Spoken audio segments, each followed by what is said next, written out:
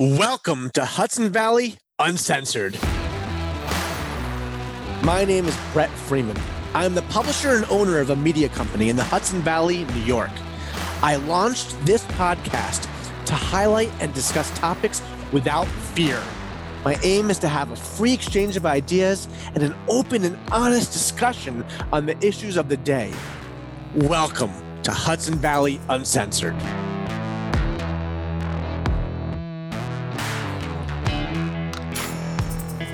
Welcome to Hudson Valley Uncensored. My name is Brett Freeman. I'm here with Brian Marshauser. He's the editor of Yorktown News and the Cotuino-Lacerdo Times. We have Tom Waligorski, the editor of the Somers Record and North Salem News.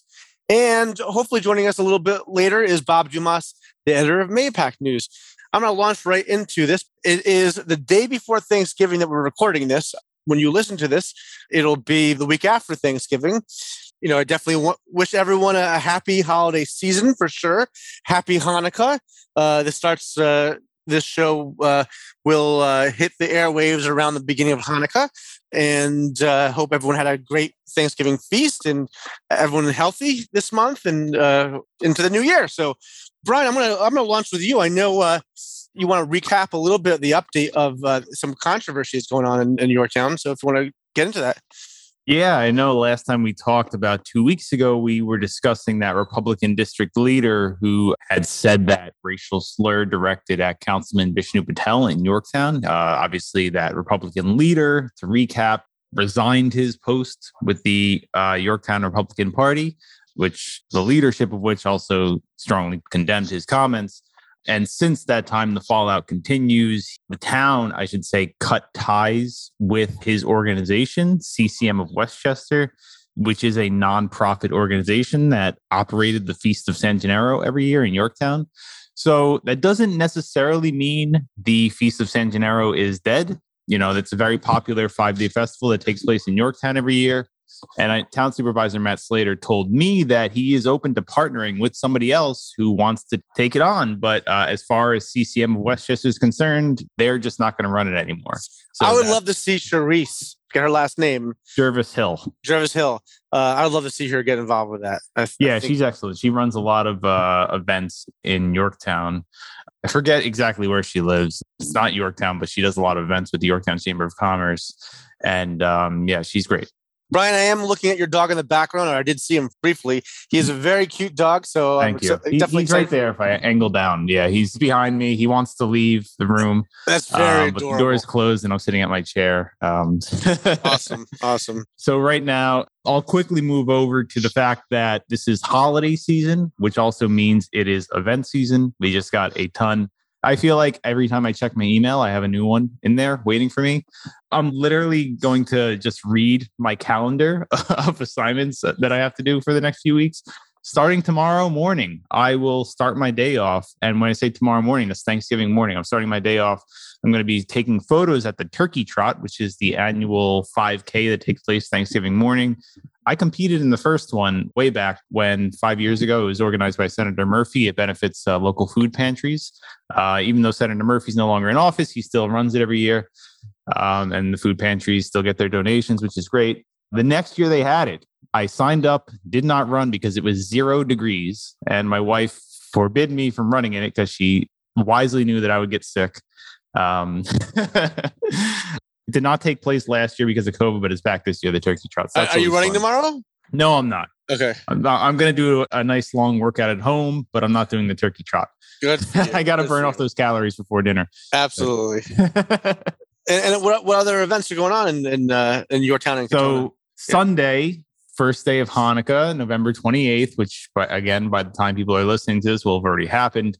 I'm having a menorah lighting in Yorktown. That's organized by the Chabad of Yorktown. It's going to be at the Jack DeVito Veterans Memorial Field, which is where they have the public menorah lighting every year. And for our Jewish listeners, it's Chabad. Yes, exactly. Chabad. Exactly. Yeah. It's funny because I don't want to get too sidetracked here because I can go on tangents forever but Hanukkah, everyone spells it, but every different way. I always go by AP styles with the H and the I know they sent it to me, started with the CH2. And so menorah lighting is 4 p.m. in Yorktown on Sunday. There's no really point giving me the time because you guys can't go there. It has already happened. But later that night, I'm going to jump on over to Katona, where they're having their menorah and Christmas tree lighting. And also that same day, around the same time, actually, Lewisboro is having its menorah and tree lighting. So I'm going to have to get someone to cover one of those two, either Katona or Lewisboro, but I'll probably be at a couple myself. And then the next weekend, it's back with the candy cane runs. Those are fun. It's when the fire departments go around handing out candy canes. They stop at all these different neighborhoods and hand out candy canes. Santa comes by, people pose for photos. So I got a bunch of different fire departments in the towns I cover. I got Goldensbridge, Vista, South Salem, Katona. You really do a lot. Absolutely. Katona Lewisboro is covered by just a bunch of different fire departments. They alone have Goldensbridge, Vista, South Salem Fire Department, Katona Fire Department. So on Saturday, December 4th is Vista. So I'm going to be there probably, or somebody will be there. But also that day, I'm really excited for the return of Yorktown's Holiday Electric Lights Parade, which is this cool thing they do every year. It's worth freezing your butt off outside to see. It's like Main Street USA. You stand on Commerce Street in Yorktown and you watch all these floats come by, and they design them. They really go all out in the way they design them. It could be private citizens from town departments or businesses. Doesn't matter. You got an organization. If you're a person who wants to enter something, you can afloat. People design them. They do Grinch, Elf. They do Christmas Story. They theme them and they give out prizes for the winner. Yeah. Then they got a Katona Peppermint Parade at 11 a.m. that day, which is basically Santa parades down Katona Avenue and stuff like that. Sounds like there's a lot going on, Brian. I'm going to cut you short. You're going to get in trouble with your wife if you don't end this podcast in the next 30 seconds. So, Brian, I want to thank you for all the stuff you're covering, and you're doing a great job. And next week, when I come back, I will bore you with overlay zones. That is something I wanted to get to, but didn't get a chance to in Yorktown. But I'll save that hot one for next week. Sounds good. Thanks, Brian. All right. Thanks, guys. Take care. Bye. Happy Thanksgiving. So now Bob Dumas did join us. Bob, welcome. Hi. I'm going to jump over to Tom, though. And then Bob, you and I can talk. All right. So, same thing, a little bit of everything happening in North Salem and Somers. Never any shortage of events. Not as exciting as the holiday events that Brian was just talking about, but just something worth mentioning for the people of North Salem. There is going to be a public hearing regarding the tentative budget. That's going to be on December 7th at 7:30 p.m. at Town Hall. All the details of this can be found in our latest issue, but the quick rundown of it is that the budget for this year for the town is $11.4 million, and that represents a 12% increase over the current budget. So a little bit more money to play with. Good news for everyone, though, is that the tax rate in town is actually decreasing by a little over 2%. So kind of good news for everybody. But this is also because I think people's valuations went up. Right. So just because people's tax rates went down, they might be paying more, especially if the budget goes up, because somebody has to pay that bill. Exactly, right. Yeah. Trying to find the silver lining for our listeners here. Yeah. Just one other thing to mention of note, that this year's budget also incorporated a 3% pay increase for town employees. But unfortunately, that seems like that was counteracted by the rising cost of health insurance. So essentially, it's kind of like a push. So you get a 3% increase in your, in your pay, but you're also paying. I think they said that health insurance costs went up by a little over 12% this year, probably as a result of just COVID and just what a mess everything's been for the past year. So that was a little bit of a bummer. That something that Supervisor Lucas mentioned. Actually, I gotta send within Halston Media, Tom. I will be sending it out an email probably on Friday about our health insurance, which is definitely going up also, unfortunately. Yeah, I feel like that's across the board just after what happened with the past year and everything. I mean, it's understandable, but except for the fact that that's one category that's just gone up and up and up every single year for the past decade. And at some point, something's got to give, I think. But I guess it's not in healthcare. But anyway, sorry. As somebody that's recently gone through, and I'm sure Bob can probably relate to me on this here. Having health coverage is definitely something. Actually, right before I started with Halston Media, I had a hip replacement surgery. So health coverage, even if you have to pay for it, is definitely a nice thing to have. So I'm really not complaining about that. Yeah, I forgot about that. Come in handy. You're a young guy, Tom. So yeah, that's I really hit the genetic lottery on that one. But yeah, actually, it was funny. Last week was my 1-year hip anniversary. So listen, I got to dance at my own wedding. It's a fun story to tell. My dad's getting his second hip replaced on Tuesday, the 30th. I wish him well. I think it's going to change his life a lot. He's in his 70s, and I know he's a otherwise, a healthy individual. I know a hip replacement can definitely change a person's life. And, Oh, my quality of life was unbelievable. I mean, I was pretty miserable beforehand. Just, I was in pain when I was tying my shoes towards the end. So, that stinks. So no, all's well that ends well. But sorry, I went off on a tangent there. Go on. Yeah, talking about hips. So no, actually, I'm going to segue from the budget actually to something interesting, kind of like the art scene in North Salem. So one of the budget line items that was actually kind of one of the big ticket items was they appropriated $500,000 for repairs and renovations to the Schoolhouse Theater. And this is actually the saga of the Schoolhouse Theater, which was acquired by the town of North Salem recently. That's a story that we've been following for a long time. It's kind of a long and winding road, but basically the Schoolhouse Theater is going to be used as a performance arts center, and it's also going to be used as a senior center. A lot of things for the community. A lot of people are very excited about all the different possibilities that this opens up. Is it still going to be run by the organization that currently runs the Schoolhouse Theater? They're going to have a home there. Basically, it was up in the air for a little bit, but the town is going to own it, and they're going to use it for, senior center recreation activities. But the Schoolhouse Theater will also still have a home there. And then I guess they have to pay rent to the town. Yeah, I think the logistics, because the town just closed on the building on Friday. Okay. So yeah, they're still working out. But that was one of the things was that, they're going to have all these actors out in the cold. But nope, they worked it out. And that's, it's kind of a win for everybody. That's good. That's very, very good. And yeah, just something that also came up. So while that is all getting sorted out and everything, the Schoolhouse Theater is actually partnering up with the Hammond Museum and Japanese Stroll Garden, which is another, kind of cultural center in town. And they're going to be putting on a performance of a play called Canticle. And that's going to be coming at the end of December. It's about St. Francis of Assisi, kind of like the story of his life and everything. But it's just nice that it's sort of like a collaboration between two of the big cultural centers in town. So the Schoolhouse Theater and Hammond Museum kind of joining forces at the end of December. So a lot more information about that in our next issue. And then jumping over to Somers real quick, just to plug holiday events also, to pig you back off of Brian. Unfortunately, by the time our listeners hear this, the menorah lighting will have passed. That's going to be on the 28th. But Sunday, December 5th is going to be a big outside the Elephant Hotel. You kind of like starting at, I believe, 3 o'clock. They're going to have Santa and his elves. And then 5 o'clock, they're going to have the town Christmas tree lighting. So that's always a great community event. I know a lot of people come out for that. So everybody's very excited. And last thing for Somers is, again, this will have happened, but we'll have plenty of coverage for our readers. The Tuskers football is 1 game away from the state championship, and they actually have kind of something historic happening on the road to that. So they'll be playing against the Rye Garnets on Friday night. And this is actually the first time that 2 teams from Section 1 have ever played each other in the state semifinals. They sort of changed the playoff schedule so that Somers defeated Rye in the section championship 2 weeks ago. But basically, rather than give teams a bye, they voted to allow the section runner-up to still basically get another chance at the tournament. Wow.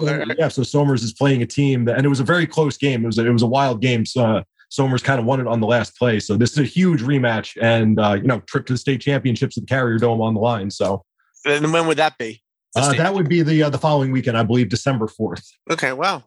So, yeah, like I said, big game, a lot of history, big rivalry. I think they've played each other 11 times in the past 10 years, and it's 6-5 Somers, but 2 very evenly matched teams. So everybody's, very excited for that. So it's so wonderful that this is a great, big sports year, especially after COVID kind of shut everything down last year. It's just nice to see this happen in town of Somers. Oh, absolutely. And it's a great sports community. Just the response that that all of our articles and everything just get online. It's great to see. It's really exciting for the kids, the parents, the coaches. It's had a bunch of good stories to tell. So lots to be excited about around here. Great. I believe, and I don't think North Salem kind of heavily publicizes this. I believe on Christmas Eve, they do have some event going on. Yeah, I'm actually in the process of compiling all of the North Salem events and everything. So that's we'll definitely, as soon as we have all the information, 100%, we'll make it available. Fantastic. Thanks, Tom. And Bob, I'm going to jump over to you. Okay. I got a whole list of stuff here. Last week we didn't have this, and that's when I had some of my juiciest stories that I didn't get a chance to talk about. I would love if you could talk about the parent protest, because I actually think it's a fascinating story. Yeah, I'm going to talk, Operation Shoe Drop, and then I'll talk a little bit about the election commissioner as well, 2 of the biggest stories from last week. But yes, there was a protest held by parents in the Mahopac School District who there is no vaccination mandate as of yet from Albany for public school districts, though many anticipate there could be.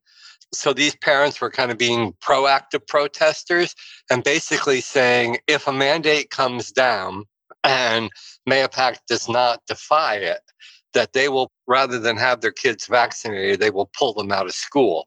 So to symbolize that, all the protesters were asked to bring a pair of shoes to the protest. And the shoes were going to be set up outside the school as if they are walking away from the school. And each pair of shoes had a little note, personal note about their position. How many parents showed up to this? Do you know? I'm not exactly sure. It was more than I suspected. It was probably in the 20s. They started at the high school, which is where they wanted to do it. The campus there is the high school and the middle school together. They got kicked out. Then they got kicked out because they're not allowed to do that. And the sheriff's deputies came and tossed them. So they brought it all down to Chamber Park on South Lake Boulevard, there by the fountain, and they reestablished there.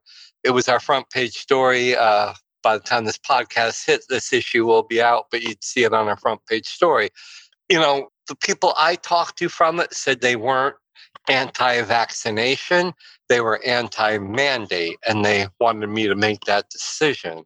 Yeah. You know, like the woman who organized it, who asked to be remain anonymous because she feared that her son, who's in the high school, would be harassed if it got out that she was the one organizing it. However, other people stepped up and were identified who took place in it. But the woman who organized it said that everybody in her family, all the adults, were vaccinated. She's talked about how polio and chickenpox and all those sort of things are vaccinations that have been around for decades and are well tested and vetted. Is she vaccinated by COVID? From COVID? Yes, she's vaccinated, but she felt that for children, it was a whole different thing. And so anyway, it happened. I haven't heard any repercussions from it or any more rumblings about it since then. The school district has crickets chirping, so that was our front page story. I will tell you, I anticipated back this past summer that this could be possibly the biggest news story of the year. If the mandate does come to fruition before the end of the year, I think it will be. If it comes into fruition in 2022, I think it would be among the biggest stories of our 5 towns that we cover. I will tell you, I'm vaccinated. My wife's vaccinated. My daughter, 12-year-old daughter, is vaccinated. And this was after a conversation that we had with our pediatrician. We had another conversation with our pediatrician via telehealth. It was earlier this week. We had a conversation and he kind of convinced us, it's probably the right thing to do. He said the risks of not getting it outweigh the risks of getting it. One thing he said, he pointed out, which I thought was interesting, was that his fear is that the virus is going to continue to mutate. He said the Delta is worse for kids than the Alpha and Beta were, so his fear is that after Delta, what comes next, I don't know what letter it is, but what comes next might be even more harmful towards kids. So, he basically said Epsilon. I guess, yeah, Epsilon, I guess, but I don't know if we're going to call it that. But that being said, I am very sympathetic to the parents who are reluctant. I have friends and whatnot who are very, very reluctant to get vaccinated themselves or expose their children to it.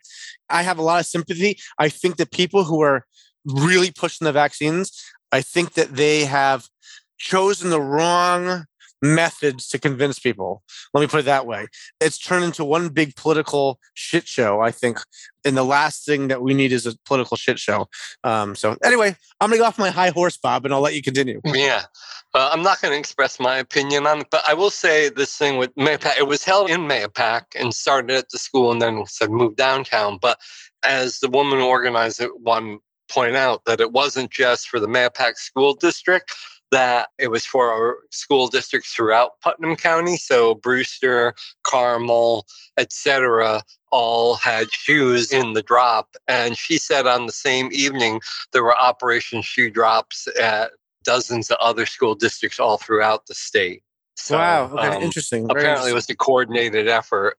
Okay, so that was the one story that it could be just chapter one, as Brett pointed out, in this saga as we move forward. And the other big story on the same week involved our Republican election commissioner, Tony Scannapieco, who the Putnam County Sheriff has written a letter to the state attorney general asking for an investigation into him regarding the actual charge would be possession of a forged instrument and forgery. And the allegation that Tony has claimed he has a degree from, and oh my God, the college just fell out of my head. Somewhere in New York? No, down south. And I'd have to call it up. But he has a bachelor's, a master's, and a PhD. And they are claiming that the PhD is bogus because he has, the diploma on his wall in his office and it's on his letterhead. And that this particular college does not offer PhDs. And they called the college and confirmed it. So they've recused themselves. The sheriff and the district attorney have both recused themselves. So they were turning to the attorney general and asking her to step in and look into it. Is this illegal? LaSalle University. But is it illegal to, look, I don't want to say anyone's lied. That's not for us to, as Fox News says, we report, you decide. So I don't want to say that Scannapieco lied. But if he did, in fact, lied, is it illegal? Yes, it says a person is guilty of third-degree criminal possession of a forged instrument if it is forged with the intent to defraud or deceive. Okay. And that he used official government letterhead with the alleged misleading information on it, and that would make him culpable. Okay, interesting. It's kind of like stolen valor, when a guy goes around saying he's a veteran and he's not, It reminds me of that a little bit. Now, of course, and I talked to Tony about it, and he's very colorful in this response. A lot of it we couldn't print in the paper, but he just basically said it's a bunch of people out to bust his balls, and that he welcomes any investigation. He has nothing to hide. And he discussed with me his bachelor's degree and his master's degree. He didn't bring up the doctorate, but he said basically, as far as the AG investigation, he was basically like, bring it on. They're not going to find anything. So, the ball is in the AG's court now. They could start an investigation or just crumple it up and throw it in the waste paper basket. Now, I have to say, the one loophole, I know when Rush Limbaugh was alive, God rest his soul. He was a great, great guy to listen to. Bob, I have a feeling you disagree with me. Can you hear my eyes rolling through the microphone? Regardless of what you think, I will say that he inspired a lot of people, and I truly mean that. And he used to joke around about how, listening to his show, you would, if I remember correctly, he would say people would get a PhD in advanced conservative studies. So maybe that's where Scannapieco got his PhD from? Rush Limbaugh's show? No, it said LaSalle University. No, I know. But maybe the PhD came from, maybe he got his master's and his bachelor's from LaSalle and his PhD from Rush Limbaugh's advanced conservative studies. You're saying you really have to look at the fine print on this. I don't know. He said where he got the other ones from. The Mercy College was one of them. I forget where the other one. He mentioned where he got a bachelor's from Mercy and the master's from Pace. Okay. So, if you look at pictures of him on the wall in his office, you can see the diploma from LaSalle, the PhD. And they looked into it, and LaSalle told them, we don't have PhD programs. So there was two LaSalle universities, and one used to be in Louisiana. It doesn't exist anymore because it was shut down because it was known as a diploma mill, where you pay them X amount of dollars and boom, here's your diploma. And they suspect that that's what that is all about, though. That's just... It's kind of like the honor society that I belonged to in college. I think it was like the Key Institute or something. It's basically like you pay a few $100s and you get and you're like part of some honor society. And it was like, yeah, those things. Well, but let's keep in mind some background. So we just had a very contentious race for Putnam County Sheriff.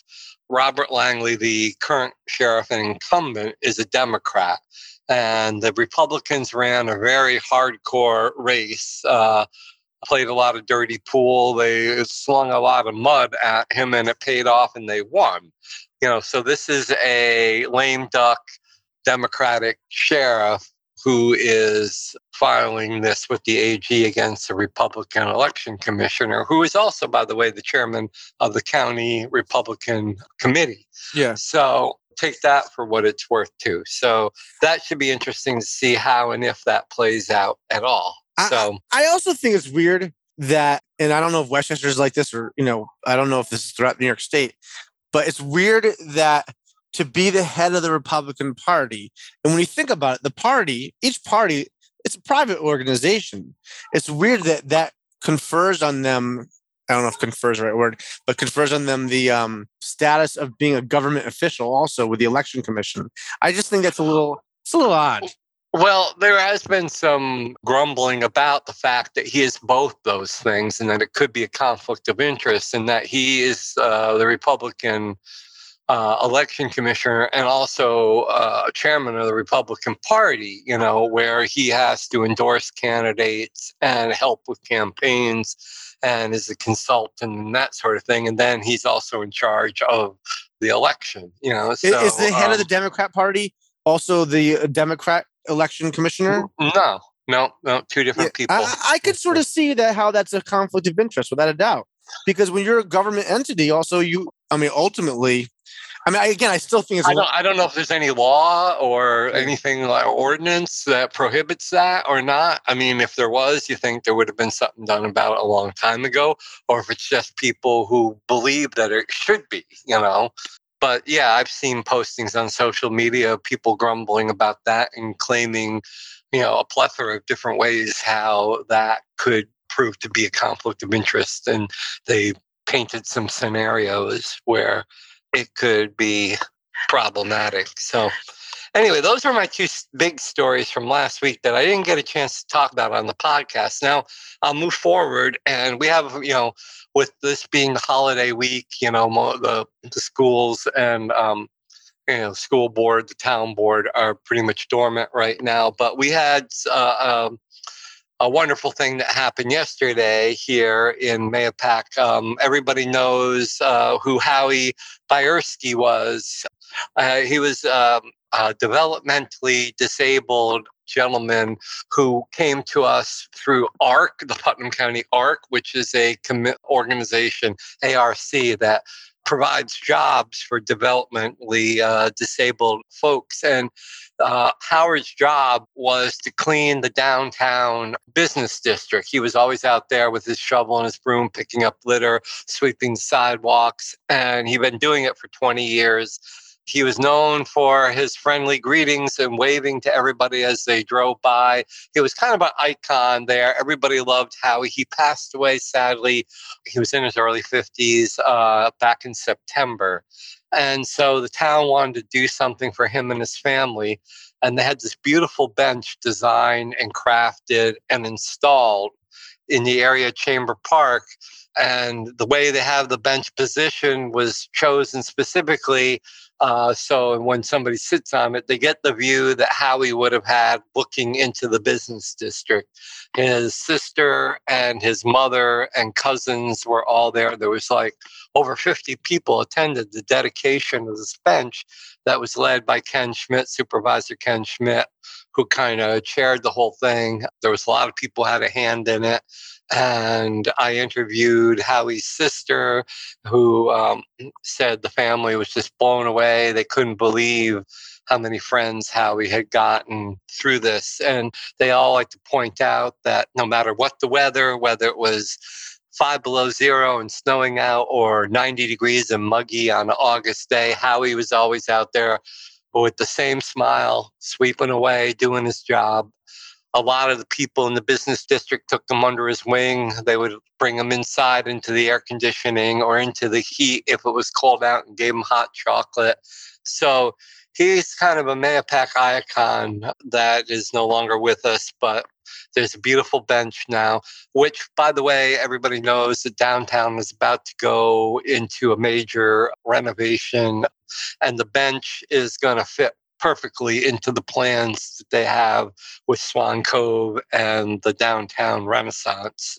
So that's going to work out real good. So we got lots of pictures of that, and we'll have a nice article about Howie in the interviews I did with Supervisor Schmidt and his sister Eileen. Another interesting thing that's happening in the school is they had their first concert, live performance, in over 16 months since February of last year.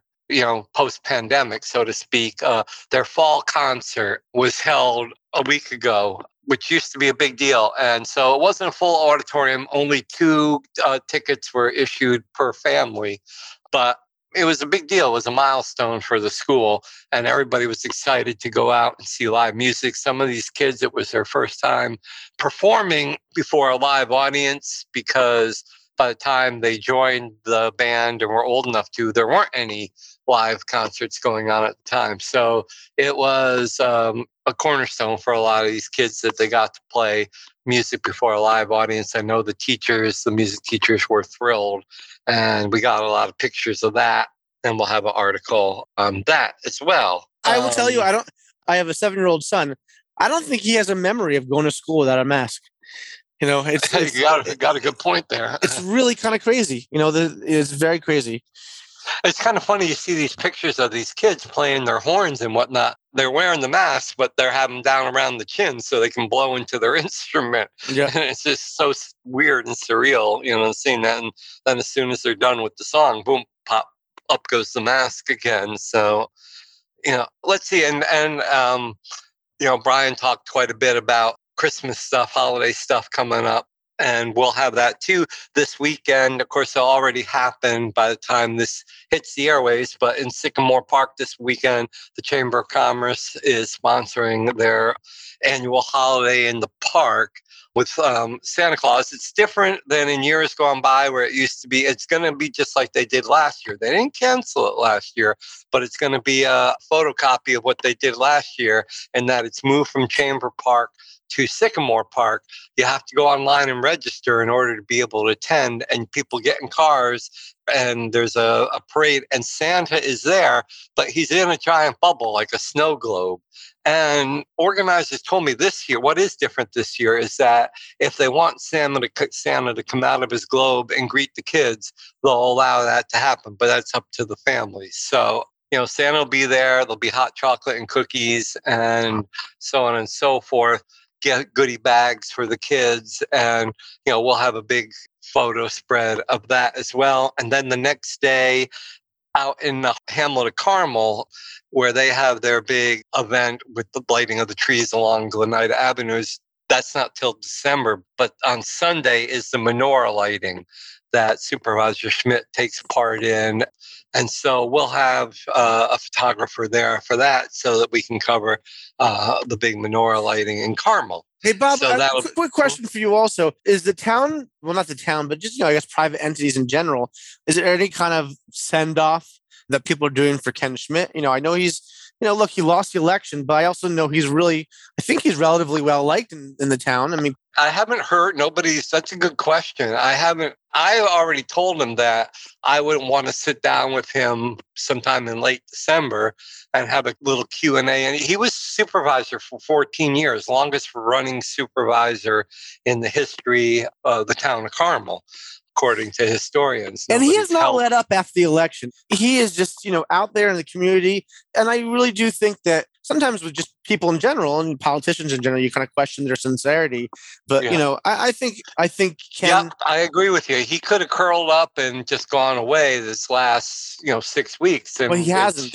He hasn't. He's been highly active, like he was yesterday at the Howie Bench dedication. And, he's been actively involved in promoting the upcoming event for the master plan, public meeting on the master plan on November 30th. He'll be there for that. and a whole bunch of other stuff. He's been very visible. I'm just looking here, and his picture is everywhere. And so, you're right. I haven't heard of anything, like a party for him, but that's a good question. We will do a farewell Supervisor Schmidt article where we'll have him reflect back on his 14 years. He navigated the town through some difficult times especially in 2008, when the recession hit and they were having to bust the tax cap left and right just because they basically had no choice. And he got through that. And, and we talked about it kind of informally the other day about how his tenure has been a roller coaster ride, both up and down, controversy with the police department, and all kinds of different things. So we're going to have a sit-down Q&A that we probably will run as our last issue of 2021. I think it's going to be a fantastic article. I look forward to reading that. Yeah, that'll be cool. On doing the same thing for Rick Morrissey and Somers. And also kind of a similar thing. I was thinking that he actually told me that he intends to be working until 11:59 p.m. When his tenure is up there. But same thing, very visible in the community. Granted he didn't lose the election, he just decided not to run. But yeah, I kind of respect that you're trying to finish strong. Yeah. He's a good guy as well, and both those individuals are definitely. He's joking around that he's going to sit in the audience at board meetings and heckle everybody. So. I think he'll still be involved one way or another. I'd love to see Ken do that. It's going to be interesting to see what Ken does next, what's in the next chapter of his life, and we'll discuss that in our interview. He's still a young man. He had bypass surgery last year. He's lost a lot of weight.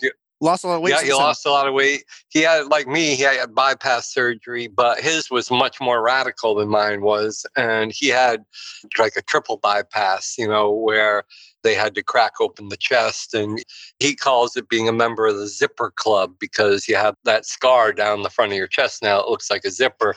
Because he sent me a text once saying, "Welcome to the Zipper Club." But I had to tell him, I'm not technically a member. I have a much smaller scar. But he's bounced back from that. He's still a relatively young man. And I know he wants to continue public service in some way. So it'll be interesting to see what is next in store from him, whether he's going to run for something or try to be appointed to something. We'll see. It'd be interesting to see if you ever ran for sheriff. Yeah, well, that would. We'll see what happens with McConville. He's the Republican darling right now. Yeah. So we'll see what kind of job he does. So sorry, the big news, Bob, you mentioned. Sorry if you were about to. Is Kevin Burns?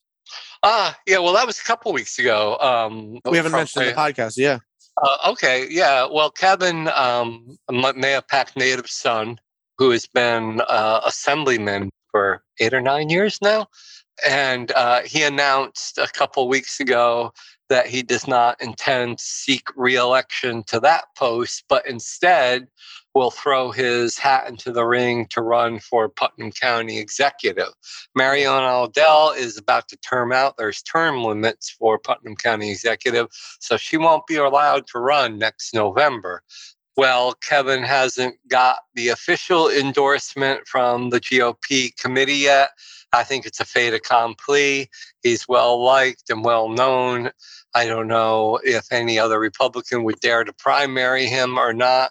I think, and I'm sure a lot of people share this opinion, if the Democrats were to put up somebody against him, I think it would be a great underdog. So, Kevin has he's already started campaigning. I get emails all the time. And so, yeah, Kevin wants to be closer to home.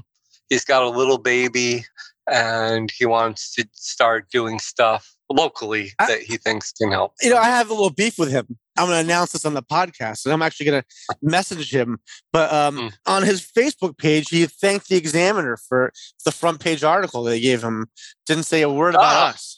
Oh my goodness. Maybe they came out earlier than they do publish earlier than we do. So maybe he just hadn't gotten to it yet. So I'm writing him. Mahopac News also had a front page article with a sad emoji. You're giving him the sad emoji? That shows you. Oh no. So I don't know if I thought he did put something on there about that article, but maybe not. Reach out to him because I just did. I just sent him. Yeah, Bob had on the front page. I ran it in Somers. Yeah. Yeah, and I broke it. I mean, I broke it. They might have beat us in print, but I broke it on Tap Into. So within hours after he sent us the announcement, I called him up and talked to him, and then broke it on Tap Into. Oh, I just gave him problems. Just gave him problems on Facebook. Well, privately. Although, of course, publicly now, because everybody who's listening to this podcast is hearing it. But anyway. Yeah, it'll be interesting to see how he responds. Is he responding? We'll see. Okay. So just one last thing, and then I'll let everybody go because my nurse is coming. A longtime Minneapolis resident, John Burgess, Bourgas, who is well known for his work with TVET program, the counseling program for veterans that here in Putnam County, and he was an Afghan vet, and he is a former nurse and a former New York City police officer.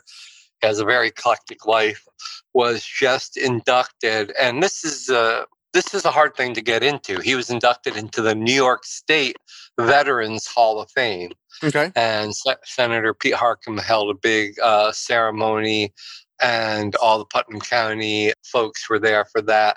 In 2017, he was inducted into the 40th Senate District Hall of Fame, but that was just the small 40th district that Terrence Murphy was senator of at that point in time.